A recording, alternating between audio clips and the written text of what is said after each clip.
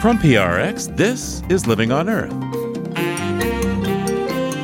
I'm Steve Curwood. Green energy and the multi-trillion-dollar infrastructure bill working through Congress. If we go out and we build out all the things in this bill, we are going to have a grid that costs no money to operate. And you have amazingly cheap energy, which is also amazingly reliable energy. Also, researchers find phthalate chemicals are associated with more than 100,000 premature deaths in the U.S. each year. We found that levels of phthalates were consistently associated with increases in mortality, and particularly it was a specific subgroup of phthalates, the phthalates that are typically found in food packaging.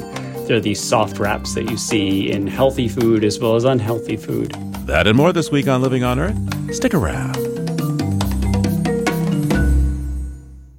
From PRX in the Jennifer and Ted Stanley studios at the University of Massachusetts, Boston, this is Living on Earth. I'm Steve Curwood. President Biden's domestic policy priorities have been compiled in a giant 2,400-page bill with many elements, including some that address the environment and combat climate change.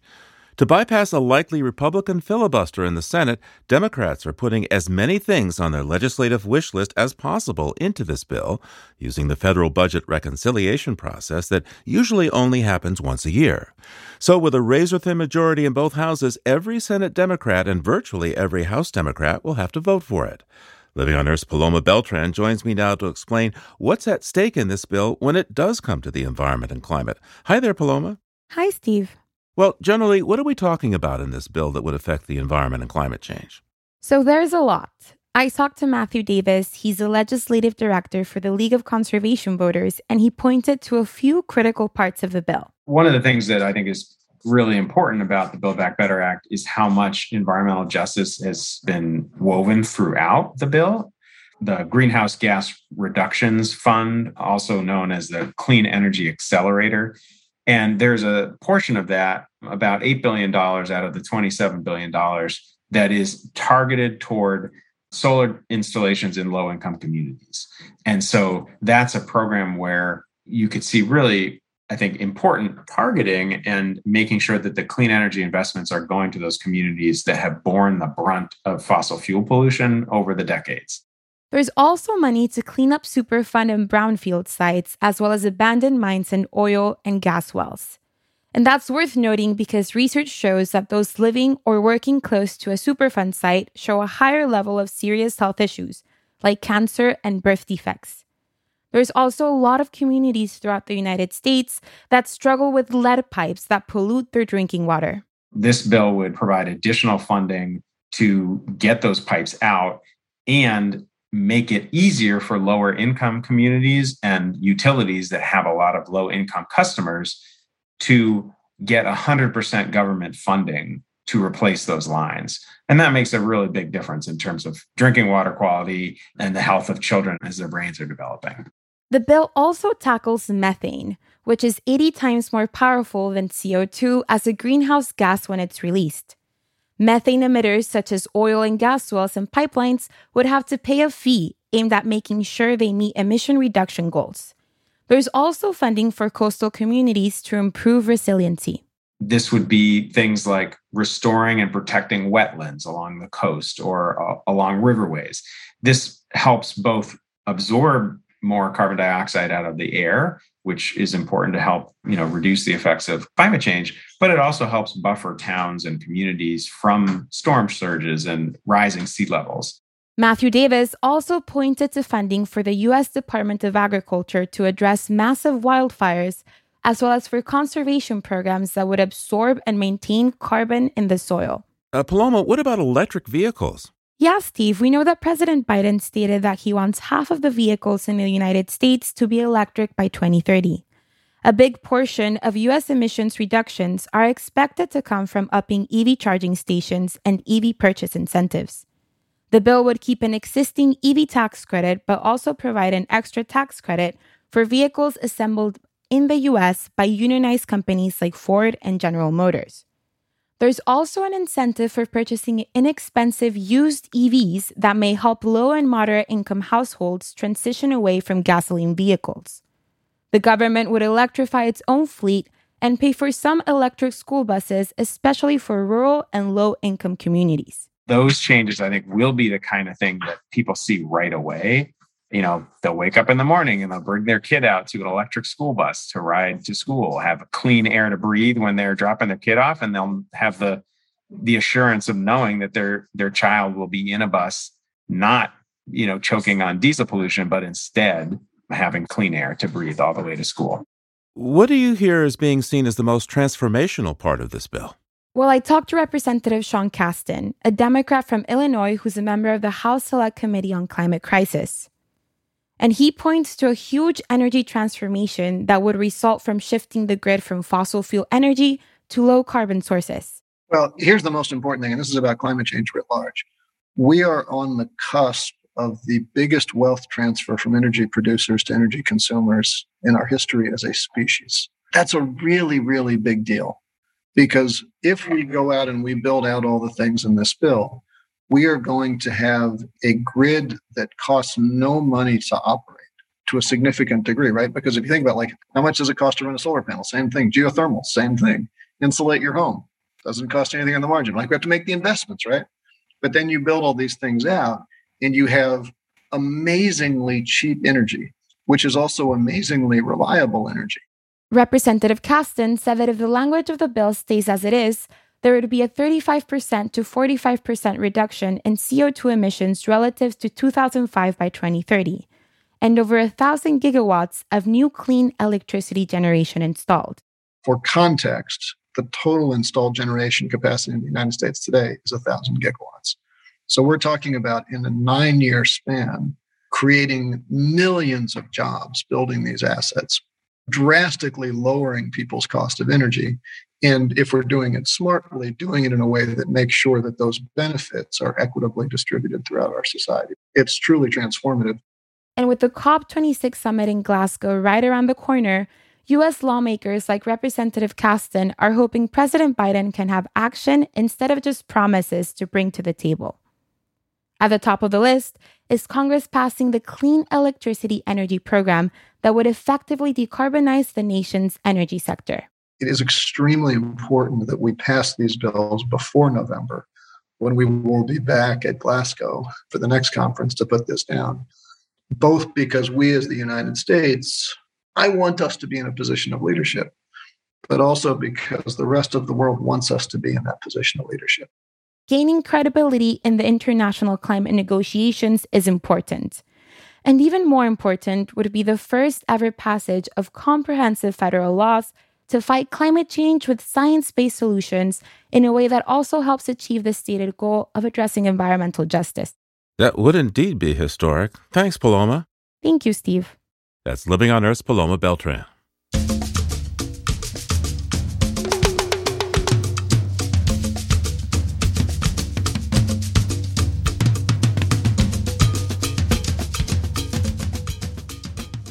It's that time in the broadcast when we turn to Peter Dykstra.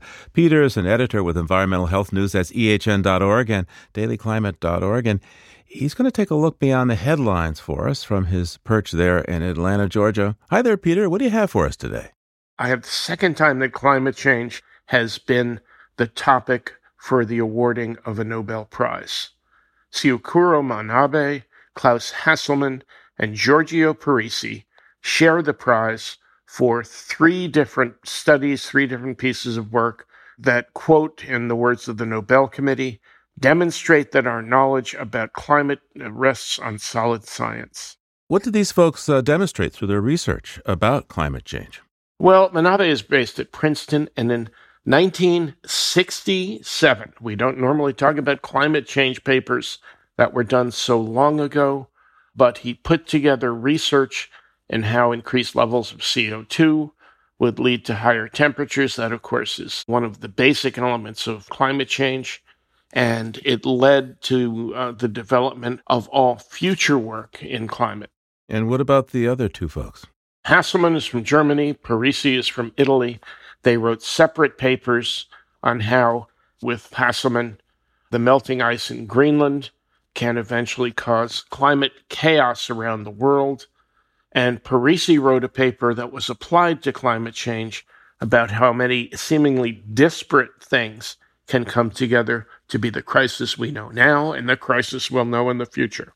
That's right, Peter. I wish it was going away, but I don't think it is yet. What do you have next for us?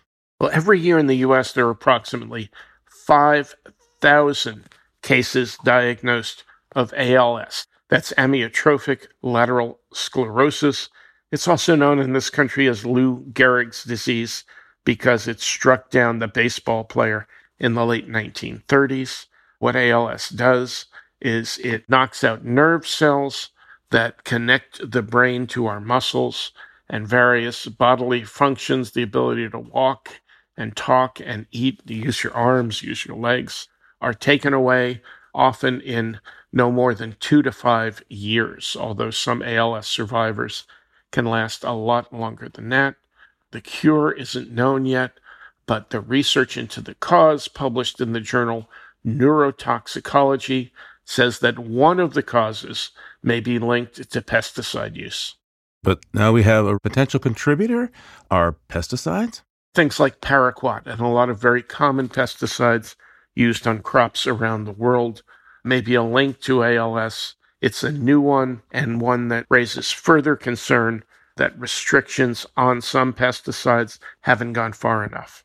But also raises hope that we may be able to address this killer disease. Let's turn now to the history books and take a look back. Tell me, what do you see? I see long gas lines back in the 1970s, the first of which started on October 17th, 1973. The members of OPEC, the Organization of Petroleum Exporting Countries, were angered by the United States support for Israel in the Yom Kippur War, in which Israel defeated Egypt and Syria. And OPEC was largely made up of Middle Eastern countries. That's right, countries that have a long-standing conflict with Israel. What happened when that embargo was put in place is that the energy crisis, as we called it here in the United States, saw gasoline prices quadrupled due to short supply, and that short supply created enormous gas lines at the pump. You know, fairly recently, the people in the UK have seen gas lines with some problems getting petrol there. And, of course, the price of natural gas has shot up rapidly. But instead of Middle Eastern countries involved in this, people are pointing the finger at Russia. And these gas lines, I think, are rattling the public about things like the climate negotiations that are about to happen in Scotland. That's right, and that'll be a topic front and center. We're also waiting to see what happens with legislation here in the U.S. that would better enable a transition to clean energy. All right, Peter. Well, thank you. Peter Dykstra is an editor with Environmental Health News at chn.org and dailyclimate.org. And we will talk to you again real soon. We sure will, Steve. Thanks a lot. And there's more on these stories on the Living on Earth website. That's loe.org.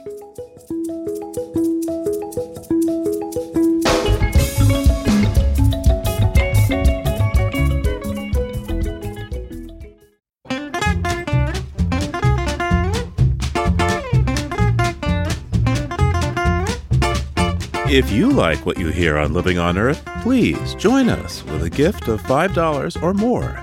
Just go to loe.org and click on Donate at the top of the page. And thank you.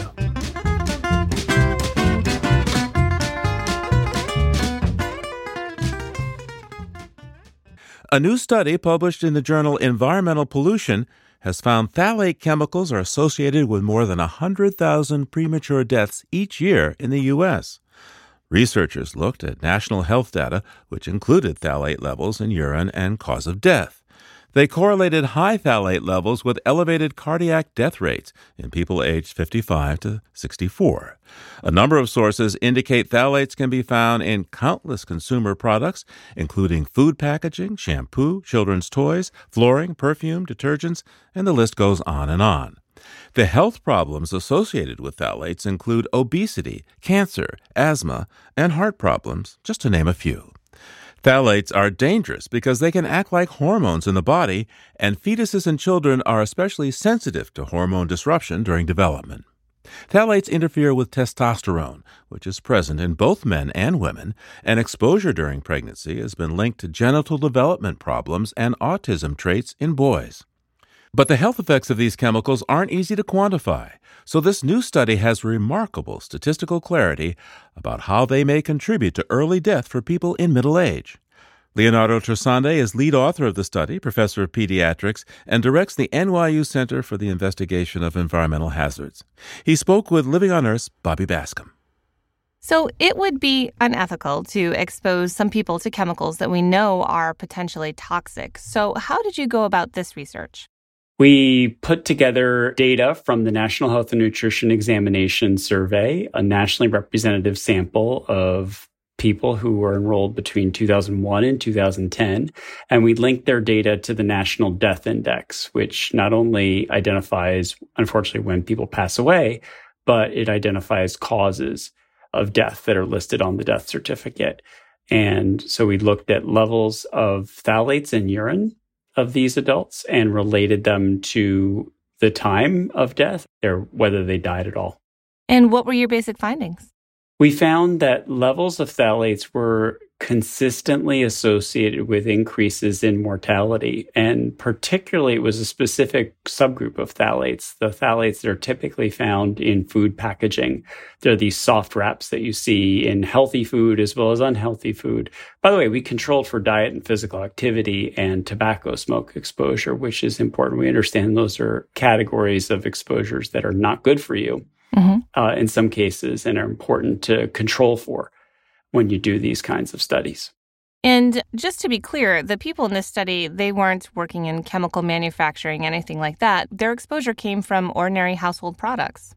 Yes, unfortunately, these are everywhere chemicals. These are chemicals that have come into such widespread use because of their utility that they're in personal care products, cosmetics, food packaging. These are chemicals you touch and get into your skin and absorb into your body that way. You inhale them because they can get into dust that accumulates in homes. And because you eat on the go, especially, you can eat food that comes into contact with these chemicals, and the chemicals come along for the ride. And one of your key findings, as I understand it, is that phthalates may contribute to roughly 100,000 premature deaths each year in the U.S. What did the people in your study actually die of? We're not talking about, acute toxicity or something here. That's right. We're talking in particular, the signal was strongest in relationship to heart disease and ultimately death from heart disease. Now, we can't say definitively or in more detail whether it was heart attacks or stroke, and it was only one of the metabolites for which the signal was significant enough to meet our threshold for calling it important. The overall trend, though, is that across the U.S. population, this equates to 100,000 55 to 64-year-olds dying early. And that's in peak earning years. And when adults die early in those peak earning years, that has an impact on our economy.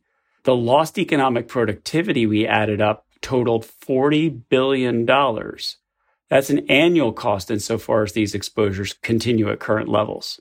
And you found that these people were dying prematurely of heart-related problems, but as I understand it, phthalates are known to cause a whole host of health concerns. Can you tell us a bit about that, please? Yes, of course, this is a single study. And when you observe a single study, you can't interpret that definitively to say for certain that it's linked to mortality. But the reality is that phthalates have quite the rap sheet across multiple populations and multiple disease endpoints. Phthalates are known in the laboratory to disrupt metabolism, and the hormones in our bodies are basic signaling molecules. And they literally make us sicker and fatter. By disrupting those hormones in our bodies, they can contribute to obesity and they can contribute to diabetes.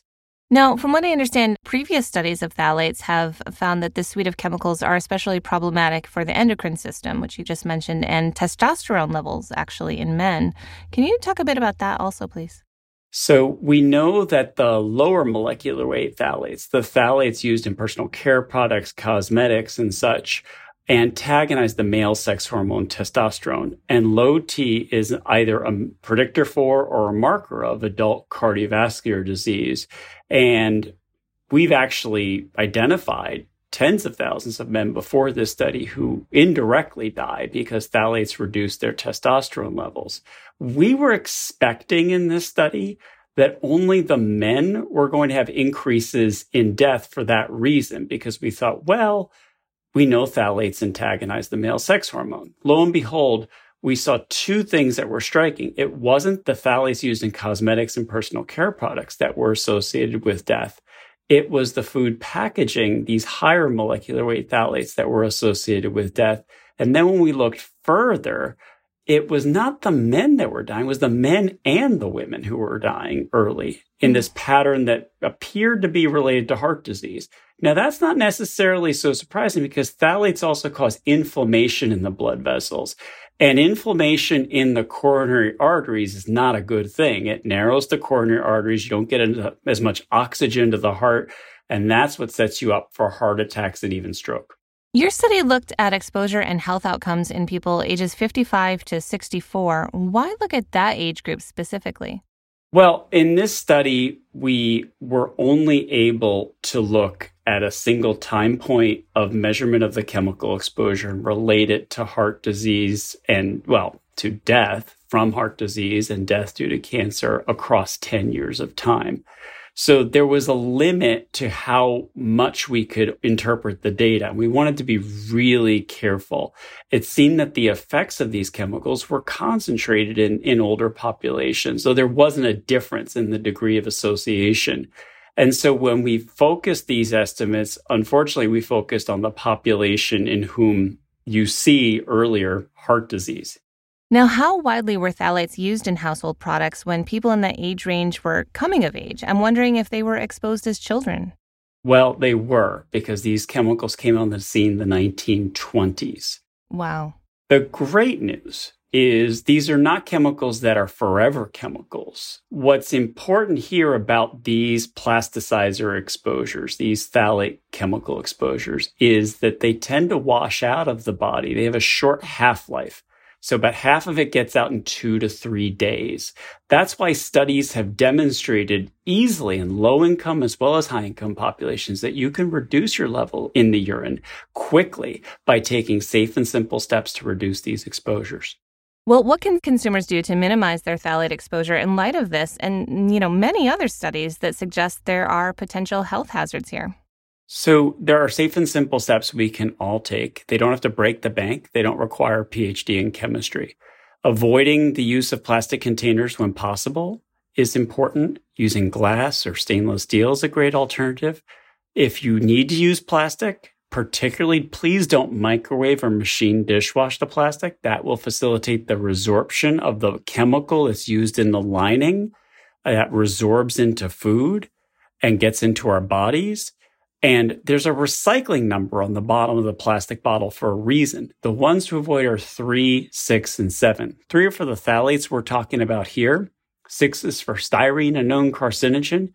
And 7 are for bisphenols. You all have covered BPA and its relatives and have shown how many health effects, not unlike what we're seeing here. In fact, we've published a study before this showing early death in relationship to BPA.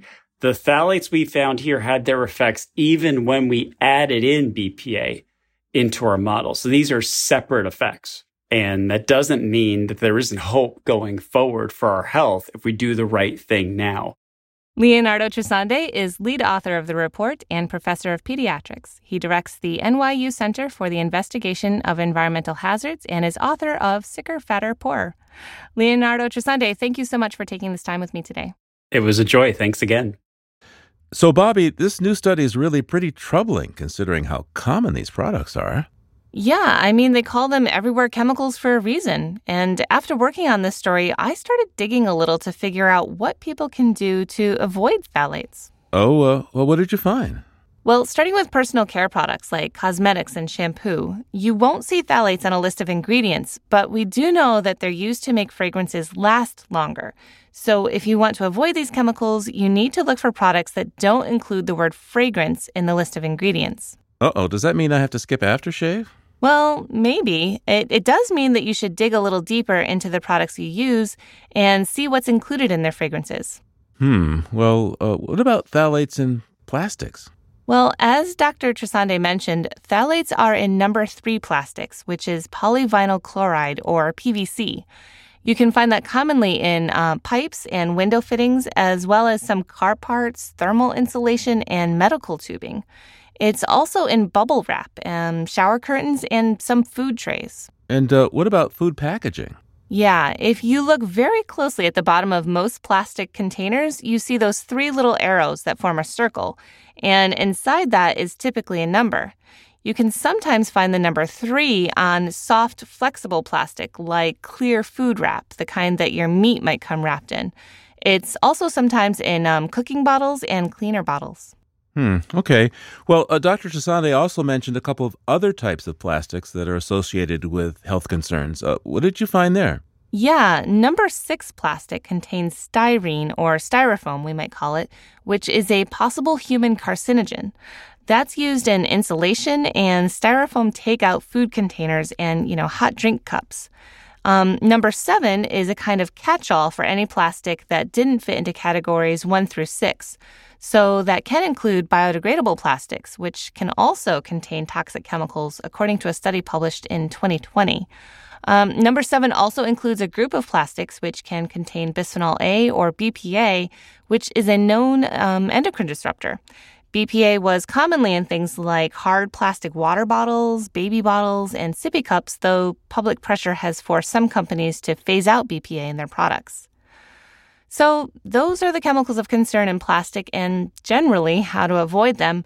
But of course, that's saying nothing about microplastics that we unwittingly ingest. And of course, less than 10% of plastic is actually recycled in this country.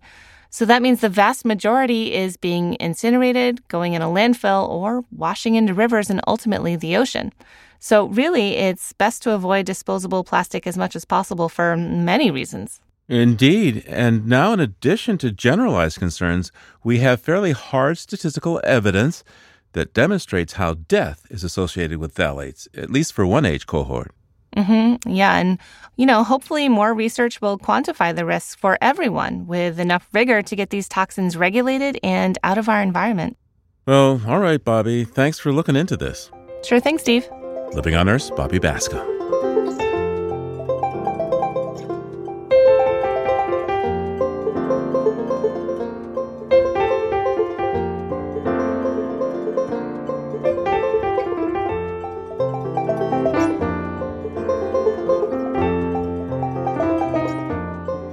You can hear our program anytime on our website or get an audio download. The address is loe.org. That's loe.org. There you'll also find pictures and more information about our stories. And we'd like to hear from you. You can reach us at comments@loe.org.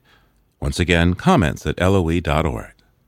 Our postal address is Post Office Box 99007, Boston, Massachusetts 02199. And you can call our listener line anytime at 617-287-4121. That's 617-287-4121.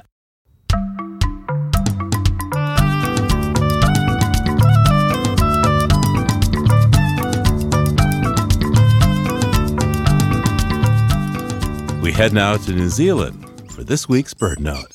Mary McCann reports. The tui is one of New Zealand's most remarkable birds. It's considered an intelligent bird on a level with parrots. And the foot-long tui is a stunner, feathered in black with a blue iridescent sheen. A distinctive white feather tuft puffs out of its neck like an ascot. The tui's down-curved beak fits perfectly into native flowers, where it feeds on nectar while spreading pollen from flower to flower. Tui also eat native fruits and help disperse the seeds. Tui aggressively defend their feeding territory of flowering trees from competing nectar seekers. If a raptor threatens, tui will fly quickly upward, then dive down on the unwelcome predator with whirring wings. But the tui is best known for its voice. Each tui's complex song is slightly different, a colorful mix of musical notes and offbeat sounds.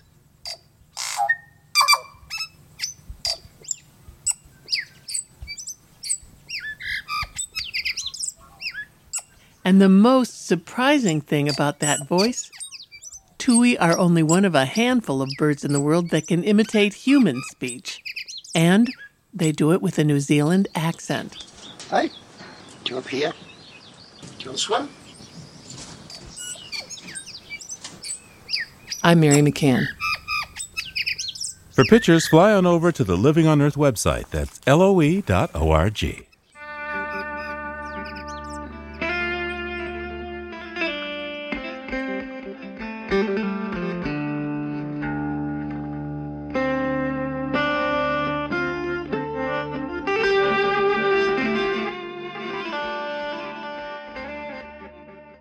Coming up, Pulitzer Prize winning author Richard Powers on his new novel, Bewilderment. That's just ahead on Living on Earth. Support for Living on Earth comes from Sailors for the Sea and Oceana, helping boaters race clean, sail green, and protect the seas they love. More information at sailorsforthesea.org. Richard Powers, the author of the Pulitzer Prize winning novel The Overstory, is back with the new science fiction book, Bewilderment. The Overstory was a sweeping exploration of our relationship with nature and the people who fight to save it. Bewilderment picks up on that theme at a much more intimate scale through the eyes of a father, Theo, and his son, Robin. On an Earth a lot like our own, but not quite the same, they stumble, bewildered, between crises. There's the recent death of Theo's wife and Robin's mother, and a growing species extinction crisis.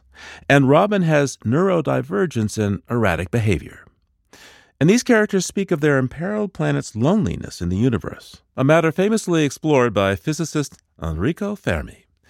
Richard Powers joined us to discuss Bewilderment for our first Living on Earth book club event of fall 2021. He explained that, like Fermi, Theo is also a scientist who asks big questions of the universe. In Bewilderment, the main story is about this troubled 9-year-old and his father, who's in his late 30s, who is an astrobiologist. And it's his father, Theo's field, astrobiology, that actually does get folded back into this personal narrative between the father and the son. That's the Powers part of this novel, the science part of this novel. Well, yeah. And of course, you have great fun, stating the classic, either we're completely alone or there must be many of us.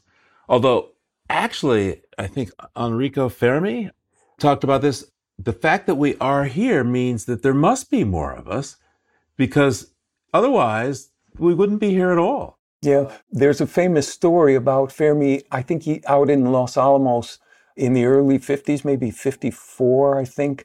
And they were having lunch in the cafeteria, and other colleagues of his were talking about, the revolutions in astronomy that were showing that the universe is probably a good deal older and a good deal larger than previously thought, which, Fermi thought about for a while. And when he had sort of crunched the numbers a bit, he stopped and said, then where is everybody? And this has come to be called the Fermi paradox. The numbers are sobering. The universe is 3 times older than the Earth. There are 100 billion galaxies or more. Each of those galaxies has on the order of 100 billion or more stars. And we now know that each of those stars is likely to have 1 or more planets. That's a lot of real estate and a lot of time. And, it seems logical that we ought to be able to look up in all of that expanse, having unfolded for all of that length of time, and see some evidence of somebody else out there. But even with this great explosion of our ability to look and get fine details from very, very far away, this explosion of data over the last couple of decades, we are still confronted with what the people who think about the Fermi paradox call the great silence. Well, yes. But isn't it a little bit arrogant, though, for us humans to think that we would even know about all of this? When I reflect on this, I think of, bees. They're greatly organized in a social colony, and yet a bee would have no idea about this technology that you and I are using to talk to each other now, computers and all that. So just because we don't get it as humans, maybe all this connection is way above our pay grade, Richard. Maybe it's just... Yeah. Well, there are 2 aspects to the Fermi paradox. One is the one that we leap immediately to, which is where are the intelligent civilizations? And why aren't we getting signals? Why don't we see von Neumann replicating machines flying around the solar system? Why don't we see Dyson spheres, advanced civilizations that have turned their stars into, completely efficient solar cells? Well, that's one question. And certainly the search for intelligent life is always going to get the headlines.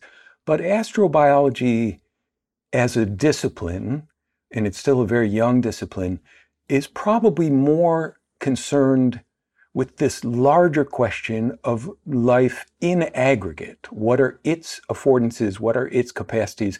How easy or difficult is abiogenesis, the beginning of life on a planet? What are the ranges of tolerance of life? And the discovery of extremophiles on Earth has greatly broadened that envelope.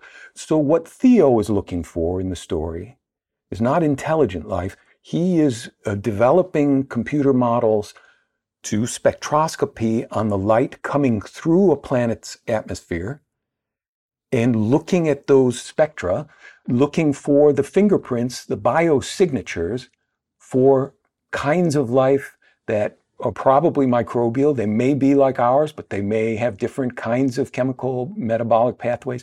In just looking at every possible way that we would be able to look at an atmosphere and say, that planet is no longer restricted to merely physics and chemistry. That planet is alive. It has a biosphere. And that would be a revolution, for us to discover that. That would be a milestone in terrestrial human history, and it would change the way that we think about ourselves, even if it were only microbial life. Talk to me about your characters. You have Theo, his son, Robin. Robin is 9, which you picked a person who hits just right that sweet spot of latency, right? They're really able to reason. The hormones haven't driven them crazy yet. Right. There's still a tenderness and a vulnerability of early childhood, and they're just about to go into that tumult of pre-adolescence. Yeah. So Robin's mother has died about 2 years before the start of the story, and Theo knows that he's in over his head. He doesn't know how to deal with this boy whose behavior is increasingly volatile. All he knows is that he loves the boy so much that he would do anything in his power to protect him from the world, but he doesn't know what that is, and he will not lie to the boy. And part of the trauma, of course, is personal. The loss of the mother at an early age, may be enough to account for the wildest kind of behavior. But part, as the story goes on, is caused by Robin, who, like so many children, is kind of a pantheist or an animist, just sees the sacred in everything that's alive. E.O. Wilson's biophilia is still going full tilt in this boy. And he is beginning to learn about this mass extinction that we've leveled on the earth. And it's a reality so devastating to him that he, turns his anger and confusion and hostility outwards onto his father and onto the humans around him. What's your experience with children, by the way, Richard? Do you have your own? Are you close to someone this age? I have a lot of experience having been a child, probably too much, too long. And I have many nieces and nephews, both, blood and by marriage. I do not have children myself, but I feel as if on at least 3 occasions, I've had a kind of surrogate parent relationship to children who have been in trouble with the world in one way or another, or whose behavior has pushed them outside of the median on a normal distribution curve. And those were the kids that I was channeling when I tried to figure out who Robbie was and how he worked. And I have to confess that I think the deeper I got into creating Robbie, the more I realized that I was drawing on my own sense of difference as a child. So it was a process of self-discovery, too, for me to write the book. Wow. So when did you discover that this planet we call home is really, in terms of the species that we know and love, including us, is in a lot of trouble? Yeah. I asked myself that question, what age did I really become conscious of what kind of cataclysm we were facing down? And I do think that the first inklings, I was born in 1957. And so let me put that as one bookend on, trying to locate my own childlike understanding of the environmental crisis. On the other end of that bookend, I'll put my second novel, where I actually address global warming and climate change fairly early on for American fiction. That novel appeared in 1988. And while the scientists, of course, had been trying to make the case and bring the reality in front of the American public for years before that, literary arts obviously were lagging in thinking of that or using it as a meaningful component of a narrative. I do remember the first Earth Day very vividly in 1970, and so I would have been 13. And I guess that's somewhere in that window, somewhere probably in my early teens, I began to take on that sense of dread that we all live with in one way or another. And we adults get very good at shunting it off and finding ways to will it away. But children don't do that. And I think that Robin's eco-trauma in Bewilderment is very representative, even though he may be a neurodivergent child. That element of his sensibility, the real despair and the real bewilderment that he feels in the face of the diminishment of the earth, is very representative of young people. And everything from my anecdotal experience to very recent polling shows that we have an epidemic of eco-anxiety on the part of the young. So without saying too much about what's in the book, what's amazing about your book, Richard, is that you go to the hardest thing about the ecological disaster we're facing by dealing with feelings, by going to the emotion. There's no recitation of facts here or sort of the cold reality of things. It's very much an exploration of feelings and how emotions work with us and among us, how they can even, in some senses, be shared. Wow, that's a pretty deep dive. There was a line in my previous novel, The Overstory: all the best arguments in the world won't change a person's mind. The only thing that will do that is a good story. And I do think that reflects something about the way that our consciousness is structured. We have enormous capacity for empathy, for imagining ourselves into another person's life, but generally through this technique of storytelling and narrative. We identify with the character in a story and we say, who would I have to be to feel that way? And what would my life look like from that perspective? People change their worldviews, or they change their allegiance to convictions, not through being argued out of them, not through tables and graphs and charts, but through something, some invitation to imagine themselves in another circumstance or through another lens or from another perspective. And that's why this story is so devoid of the usual kinds of approaches to the climate crisis, to the extinction crisis. It's just the dad and his kid. And you can choose, as a reader, you can say, I remember being a child like that and being frightened or believing in the sacredness of life, the more than human life. Or you can say, holy cow, that dad, he is in trouble because you cannot turn away from a 9-year-old's question. And what would I say to that kid if the kid was asking me? And all those acts of empathy, I think, are a kind of end around on getting the reader engaged again in a set of concerns that most of us have learned how to put the damper on. So taking it deeper, when you started to create these characters and gave them, through a little bit of sci-fi, this fluency and emotional sharing, What did it change for you? How did I change in the act of writing the book? Yeah. Yeah, that's a good question. Wow. I wrote this book over a relatively short period of time during the pandemic. And there was a kind of psychotherapy for me in recreating myself, both as the son and as the father, and living these lives not taken. And there was also a strange cathartic pleasure in trying to create a hypothetical Earth that looked a lot like the Earth that we were living through under the Trump administration, but diverged from it in some significant ways, which I think was just simply therapy. Cast yourself back a year and a half and think of how crazy it was day to day. What is going to happen?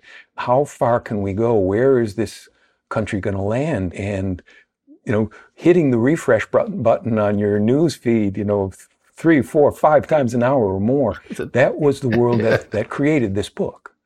It's a short book, and it's entirely narrated by the father, and it's restricted to these two main characters.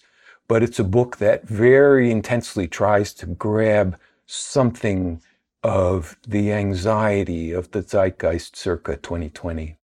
Yeah, part of that zeitgeist is social media, or something that I'm more and more beginning to call anti-social media for its dark side. Right. Have you seen that a lot of people are just starting to call it social? They'll leave out the media and just say, oh, I saw that on social. Yeah. Which is pretty scary. As if it's real. Right.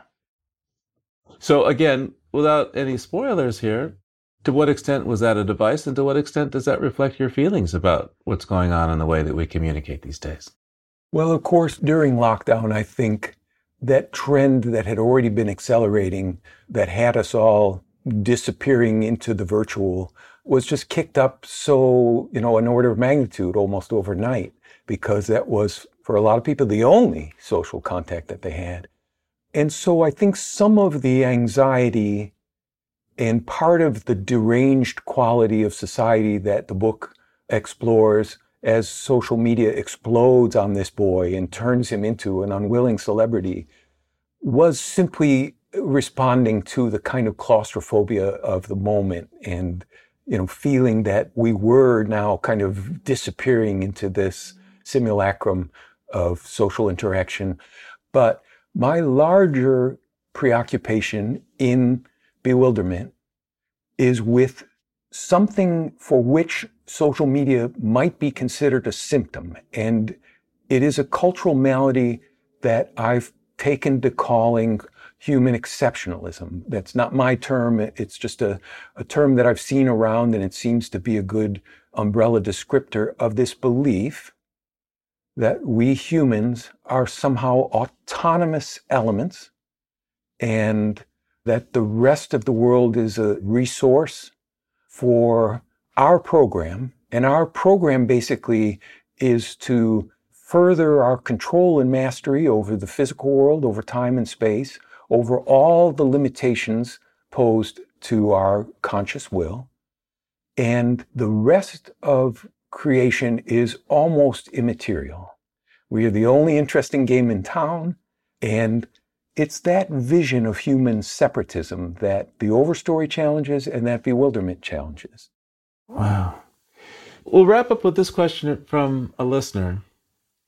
Who is your ideal reader? Oh, someone omnivorously curious who has a hunger for understanding his or herself, not only as a psychological creature bumping up against other human beings, but as part of all kinds of systems, and who wants to hear and think about and live in stories that try to reconnect the human to all of these larger, smaller stories above, beyond, alongside the human, and bring us back to a living planet as opposed to one that we've invented out of our private psychologies. Richard Powers' new book is called Bewilderment, and thank you so much for taking the time with us tonight. Thanks for having me on the show. It was a fun conversation.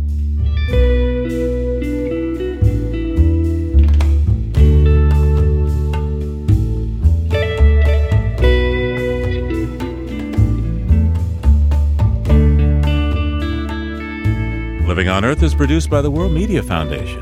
Our crew includes Naomi Ehrenberg, Bobby Bascom, Paloma Beltran, Jenny Doring, Jay Feinstein, Mark Seth Linder, Don Lyman, Ainsley O'Neill, Jake Rigo, Genevieve Santilli, Gabrielle Erden, and Yolanda Omari. Tom Tiger engineered our show. Allison Lirestein composed our themes. You can hear us anytime at LOE.org, Apple Podcasts, and Google Podcasts. And like us, please, on our Facebook page, Living on Earth. We tweet from @LivingOnEarth, and you can find us on Instagram @LivingOnEarthRadio. I'm Steve Curwood. Thanks for listening. Funding for Living on Earth comes from you, our listeners, and from the University of Massachusetts, Boston, in association with its School for the Environment, developing the next generation of environmental leaders, and from the Grantham Foundation for the Protection of the Environment, supporting strategic communications and collaboration in solving the world's most pressing environmental problems. PRS.